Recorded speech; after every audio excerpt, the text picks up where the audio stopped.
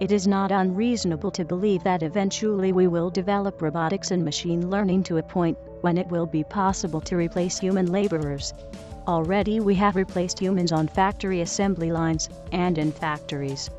Chances are that you have even spoken to a robot recently. When was the last time you called a major corporation and spoke immediately to a human? When was the last time you went to the bank and got cash handed to you by a human? How many times have you used the self-checkout at the grocery store or ordered pizza online? When was the last time you handed a letter to a postal worker instead of writing an email? When was the last time you stopped to ask directions rather than check your GPS? Are there any police officers out there? When was the last time you mailed fingerprint cards to the FBI for manual lookup? How many of you had your soda mixed by a man behind the counter last time you got lunch? How many of you went to a CPA for your taxes this year? How many of you used an online tax service? How many architects still build foam models rather than 3D renders? How many machinists still manually control their lathes rather than use a multi-axis CNC machine? How many of your spy planes have a human pilot in them today? How many of your drones are flying on computer control? What happens when your technology is capable of replacing you? This is one of mankind's favorite fears, the robot uprising. Evolution has made us good at fearing everything, everywhere, pretty much all the time. In reality, there will almost certainly be no robot uprising. But what about the singularity? Machine learning one, not the astrophysics one. The singularity people imagine would probably come and go faster than one might expect. We can imagine humanity competing with a race of sentient machines because our evolution happens so slowly that there is time to fight over resources. If the machines are becoming asymptotically more intelligent, we are almost immediately irrelevant in such a profound way that I cannot possibly imagine it. Still though, not going to happen. Not from the type of progress I want to talk about. I'm talking about the type of advancement I described in the beginning of this podcast. Complex machines capable of replacing human laborers. How will we react to that world? After high school, and while I was an undergraduate, I worked full-time at a hotel to pay my tuition and bills. I stood at the front desk and checked people in and out. 8 hours a day for 5 years. Considering we didn't get holidays off, that's around 1,300 business days. More than 10,000 man-hours. I was paid for that time, but to be completely honest, it would have been far wiser for them to purchase a robot to replace me. Just like the bank, an ATM could easily have done my job. Insert credit card, receive room key. This is exactly the scenario people get hung up on. If they had replaced me with a machine, how would I have paid for school? First off, that's a valid question. Second, let me tell you why it's also a stupid question. This is going to be hard for most of you out there, but imagine that machines really can do all the programmable jobs. All the service jobs, all the diagnostic jobs, mechanics, salespeople, doctors, stenographers, taxi drivers, pilots, miners, fishermen, loggers, farmers, linemen, accountants, real estate agents, waitstaff, hotel clerks. You get the idea. If you can picture that world, you will immediately notice that almost everyone, every human, is unemployed. And that, listeners, is such an amazingly, unimaginably, stupidly good thing that I'm going to have to go back 12,000 years or so in order to tell you about the last time that something like this happened. Sometime around 200,000 years ago, modern humans appeared in Africa. They were just like you and me in terms of shape and intelligence. This is our transition from the caveman-looking museum exhibit, Homo sapiens adulto, to the shape we are today, Homo sapiens sapiens. I'm sure that you are familiar with these guys. This is the time when humans were hunter-gatherers, wandering the world in a continual search for food and shelter. Their ancestors had been using the same stone tools to do the same hunting, the same gathering for millions of years. We kept doing more of the same for another 188,000 years, after becoming the species we are today. These people had the same brain as you and I, the same type of thoughts and feelings. They fought and loved, went hungry and ate too much. They enjoyed sitting by a fire and weathering long, cold nights. They worried for their children and bickered over tribal politics. They carried stone-tipped spears and knives. They slept in tents and huts made from hides, stone, wood, and bones. They had distinct cultures, art, and ritual practices. Their lives were certainly harder, but not much different than our own. This isn't theoretical. These people left behind art and tools and traces of buildings.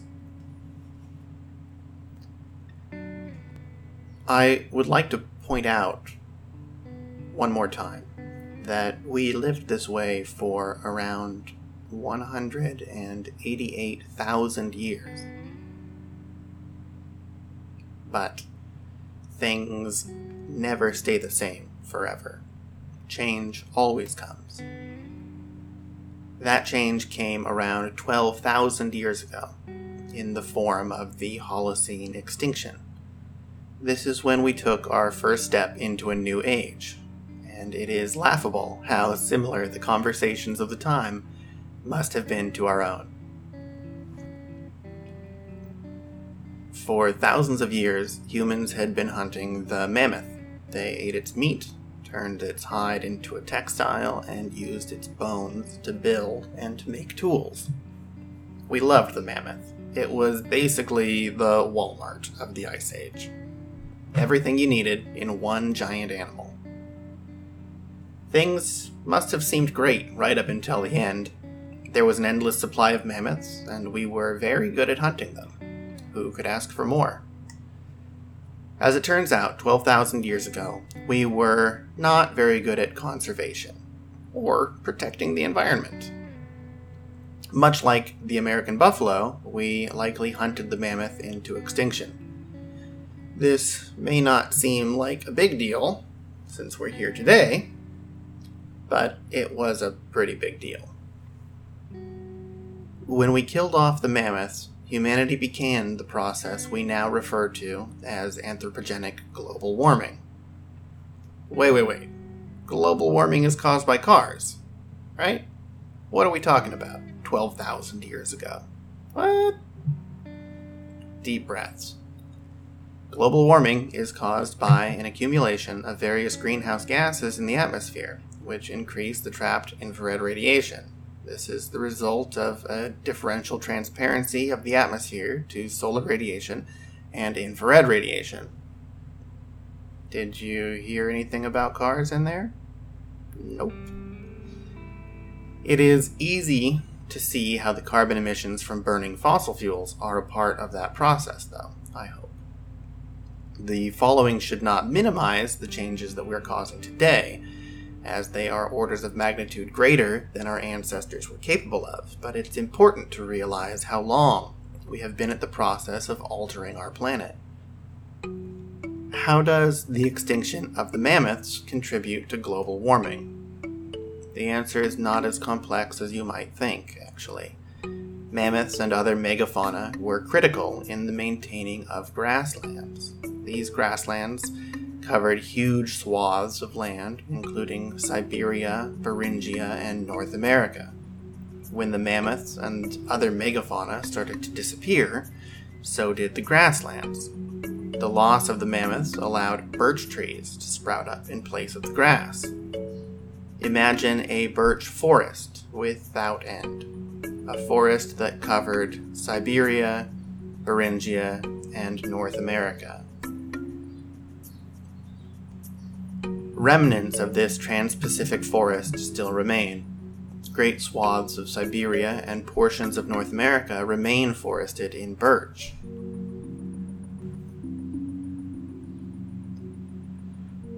Like any other, this ancient forest went through cycles of burning and regrowth.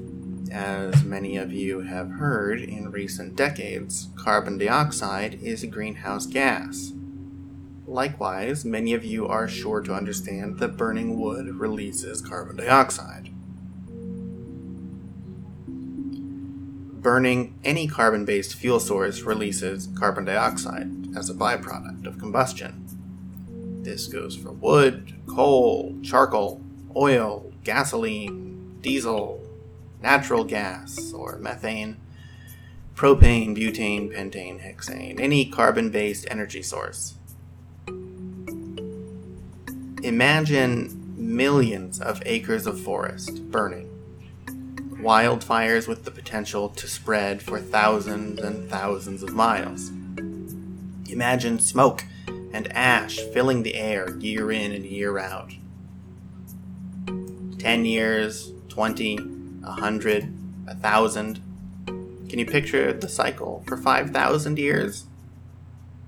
Can you imagine the impact this has over 12,000 years?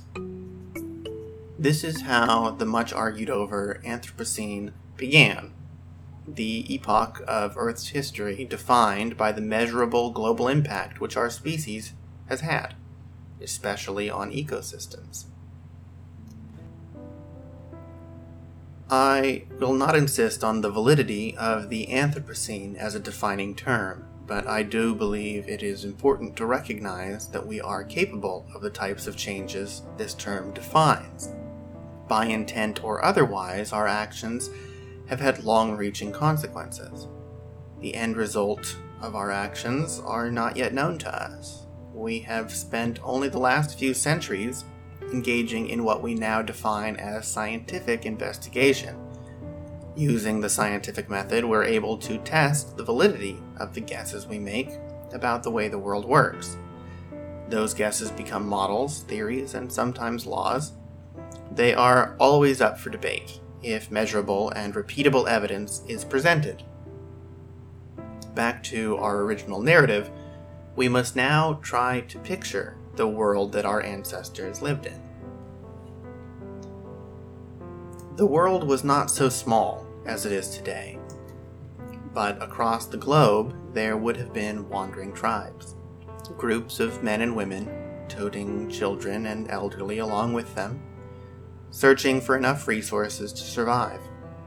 Every day would have been spent gathering wild fruits, nuts, berries, and edible plants. Long, hard hours would have been spent hunting for a food source that was dwindling. The climate was shifting for reasons unknown to these people. The mammoths were vanishing, as were the familiar plants of the grassland. How many political debates must have been held? Fights over the best course of action to protect the population. How many would choose to cull the unproductive? How many would fight to feed everyone, regardless of their productive capacity? No doubt, both solutions were put to the test by various groups. The sick, the elderly, the mentally ill, the socially outcast. They may have been discarded by some and aided by others. It is vitally human to see the world this closely, to struggle or fail to see the larger motif. Above all, there would have been a fundamentally divisive debate over the strategy to find food. Two big options. Do we wander farther and longer, as we have always done, looking for the ever-dwindling megafauna? Or do we make hunting secondary to the burgeoning art of domestication? To hunt farther and longer, a group must be light and lean. There can be little time or energy wasted on anything but the task at hand. To attempt domestication of the plants and animals is risky as well. A single bad crop or a plague would mean death to everyone in your tribe. This was not an easy choice to make, and most certainly was not as binary a choice as I am making it seem. To us today, it must seem an obvious decision. Farming is the key to building a thriving civilization. But is it really that simple? It is easy to assume that humanity made the right choice, that we as a whole chose the wiser course of action. How noble is man that he has adopted this new technological paradigm. This type of thinking is unabashedly fallacious. The only reason that the farming trend continued is that it worked. Everyone who chose to continue the older trend of hunting and gathering eventually died out or joined more agricultural groups. Humanity was short-sighted and stubborn, and many people suffered and died as a result. We made it through, but only by brute force. Certainly, there were a few forward-thinking humans around to create new choices for groups to make, but the groups themselves, like today, were certainly myopically oriented. It is important to realize the difference, as the former way of seeing things is revisionist and completely unhelpful as a learning tool. It took many thousands of years for the new technology called agriculture to change the world. But the change was dramatic. Humanity made the leap from wanderers to builders. Suddenly, the vast majority of the population found itself with leisure time. No longer was every single day and hour a struggle for basic survival as it had been for the prior 180,000 years. What would that mean for us? What happens when suddenly not everyone has to work 100% of the time? It is easy to fear such a change. As animals, we are naturally selfish, or at least aware of the selfish nature of others. This makes us pragmatic about how our societies deal with changes to the status quo. As is often the response to socialism by those who have always lived entirely by their own means, this system is deemed unfair. As a society evolves around agriculture and shies away from the purely self-sufficient model, what happens? What happened to us is the real question here. Did we all die? Did agriculture fall out of practice? A beautiful dream, but just not practical in the real world? Obviously not. It is possible to deem all work equally weighted, as does a communistic system, but this is not what happened over the long term with agriculture. As a way to balance the relative worth of different types of labor, we created economies. Anarchy did not reign. We did not all become communists. Our basic fears did not come true at the dawn of the agricultural age. We as a species simply adapted to a new way of living. It took a long time and a lot of work, but in the end it allowed us to progress. With agricultural stability and a larger population supporting an economy, we developed new technologies at an astounding rate. With time on their hands, the majority of the population was able to educate themselves. Certainly not to any great level and mass, but the difference between an education provided by a small tribe that spends its days hunting and the information flow possible in a town, city, or along a trade route is vast. Civilization, as we know it, had now begun.